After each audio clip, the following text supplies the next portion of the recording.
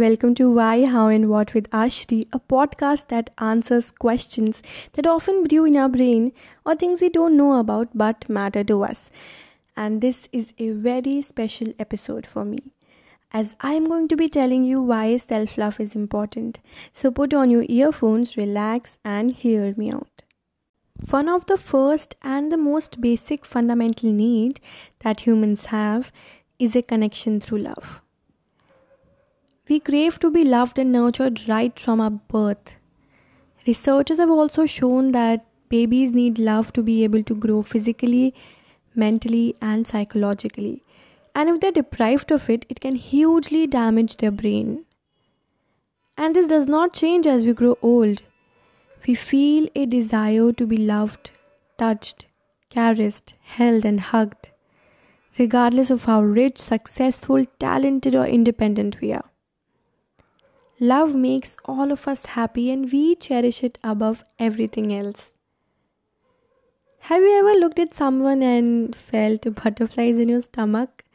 Or put your head on your mother's lap and felt comfort? Well, that's because love gives sensations to our body. It can help us in restoring the nervous system, reduce some of the stresses, and improve our overall health. And I think this feeling of compassion, kindness, and love can be derived from others as well as oneself. But the self-love is of the highest importance, because there will be times when you will feel people around you are disrespecting you or are throwing negative energies at you, telling you you're not enough. But when you love and respect yourself, you will tell yourself that I believe in you, don't listen to them, and I know you can do it. You will not be bothered by what others think of you. And if you don't love yourself and only seek love from the outside world, you will never lead a fulfilling life and be happy with who you are. Because even when people are saying you're doing great, you're awesome, you are telling yourself, no, I'm horrible, I haven't done anything in my life. Because you're not having a good conversation with yourself. And that's why you need to have a good relationship with your soul first. Because nobody knows you better than you. But you can't simply get up one day and love yourself, right? I mean, it is a journey that takes time, patience, and acceptance. And once you start loving yourself, just the way you love your friends, girlfriend, boyfriend, or parents, you will start to see a change.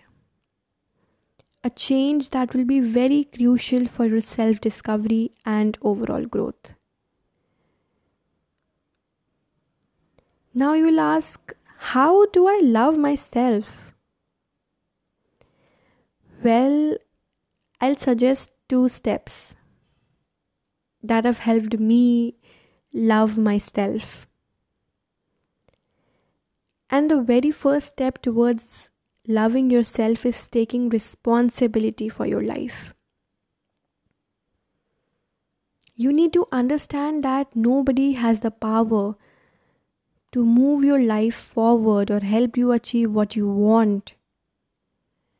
Only you can do that. If you are sitting around and waiting for someone else to come into your life and shower you with love, help you mend your soul, save you from your problems or fix you, you are completely wasting your time. You need to start taking responsibility for this journey. Forgive yourself for the mistake and move on. Second and the most crucial step is spending time alone and loving your company. As much importance it is for us to maintain a relationship with others, we need to grow a bond with ourselves first.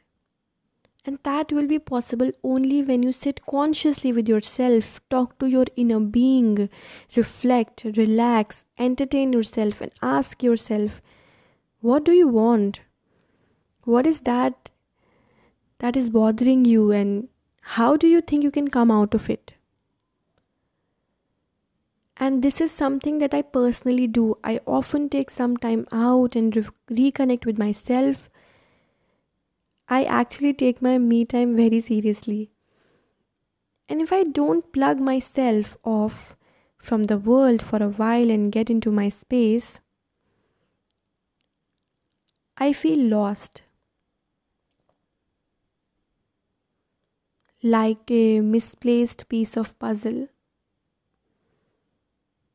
I'm sure when you are going to apply this to your life, you will fall in love with yourself too, like I am.